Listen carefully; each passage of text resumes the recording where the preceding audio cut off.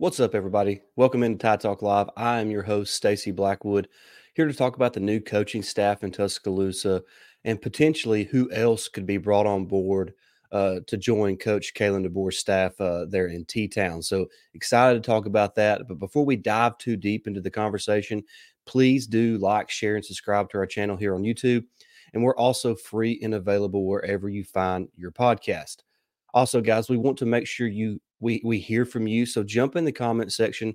Let us know your thoughts on the new Alabama football coaching staff and your overall excitement for the Kalen DeBoer era of Alabama football. Obviously, stepping into the shoes of Nick Saban is going to be a tall task, but I believe that Coach DeBoer is up for that, and we'll talk more about that as we go along. Also, speaking of Coach DeBoer, we will have like a dedicated episode once Jake returns from maternity leave, so to speak. His wife just had a baby, so they're in the middle of all that. But speaking of Coach DeBoer, I put out a poll the other day on our Twitter account, not a poll, but a question asking everyone's thoughts on the hiring of Coach DeBoer, and I said that I would read some of the best responses. So I'm going to do that real quick.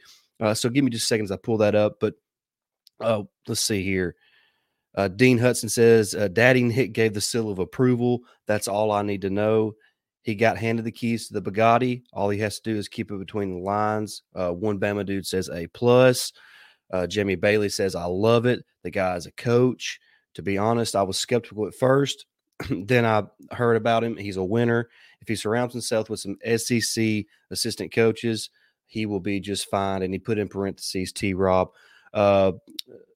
MET says, sad that the torch has been passed, but excited for what's to come.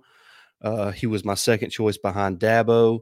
One thing for sure, Dabo is a winner, but Dabo does not evolve with the game. So I think that was where Dabo kind of fell out of the equation. J_short4_J. Don't tell me, show me. I don't care about his record. I don't care what he did if it's not in the SEC. SEC is a different beast. I don't care what anyone says. I'll give him a shot because I don't have a choice. But I thought there were better options available. Just my 2 cents. Obviously, that's, you're more than welcome to have your opinion. Devin Snodgrass says, great hire, proven winner, team builder. I'm excited, roll tide. So that's just a few of the really good responses that we got on X. And if you're not following us there, make sure you follow us over at Tide Talk Live. I think we're getting close to 5,000 followers there on X, formerly Twitter. So we want to hear from you guys now. So jump in the comment section and give us your thoughts on the hire of not only Coach DeBoer, but also the staff that he is putting together there in Tuscaloosa. So speaking of that staff, let's look at how it's kind of shaping up in Tuscaloosa as we speak. I'm recording this really early on Monday morning. Obviously, you have Coach DeBoer. His track record speaks for itself. I think he's 104-12 as a head coach. Took over a 4-8 Washington team, went 25-3, including going to the college football playoff national championship game. So what Coach DeBoer has done at his previous stops speaks for itself. He's also bringing with him Courtney Morgan, a guy who's going to fill that sort of general manager type role here in Tuscaloosa. And he is absolutely elite at what he does. He puts teams together. He helps Coach DeBoer with getting recruits and talking to recruits and their families and kind of building those relationships. So Courtney Morgan is a instrumental piece, or will be an instrumental piece moving forward for Coach DeBoer and his staff in Tuscaloosa. You look at Ryan Grubb taking over as the offensive coordinator in Tuscaloosa. He is one of the most highly coveted OCs in college football. Coach Saban wanted him last year. Grubb got him a raise there at Washington. And so Nick Saban went with Tommy Rees, but Grubb is well respected and does a great job of putting his players in the best position to be successful. And we know that Alabama is loaded with some talent on the offensive side of the football. Excuse me. Jamarcus Shepard, one of the best wide receiver coaches in the country. I want you to look at what he did with Rome Odunze, Jalen Polk, Jalen McMillan. Just this last season in Washington, 2 1,000-yard receivers. McMillan had around 500. So between 3 guys, almost 3,000 yards receiving. So this guy gets it done. He knows how to distribute the ball. He knows how to have different players make plays within the offense from that wide receiver position. So adding Jamarcus Shepard is huge for Coach DeBoer in building this staff, not only for continuity and what he likes to do offensively, but from a camaraderie standpoint, being able to build relationships because they know each other so well. So I really like the addition of both of all three, Morgan, Grubb, and Shepard. Now he's also going to bring along scouting director Jarrett McElwain. That if that name sounds familiar, it's because his dad is the former Alabama offensive coordinator, Jim McElwain. So, Jarrett has some familiarity here in the Southeast. So that's a really bright spot for this staff as well. Sticking with guys that he brought along with him, offensive line coach Scott Huff. Look, you can say what you want to about Huff. All I know is that he led the Washington Huskies offensive line to the Joe Moore Award winning this last year. So he can get the job done. I just think about what he can do with the type of talent that he's going to be able to work with here in Tuscaloosa. So I'm excited about Coach Huff. But then Coach DeBoer was smart enough to keep some guys around. He keeps Freddie Roach at the defensive line, Robert Gillespie at running back. Those are two of the most respected recruiters in the Southeast.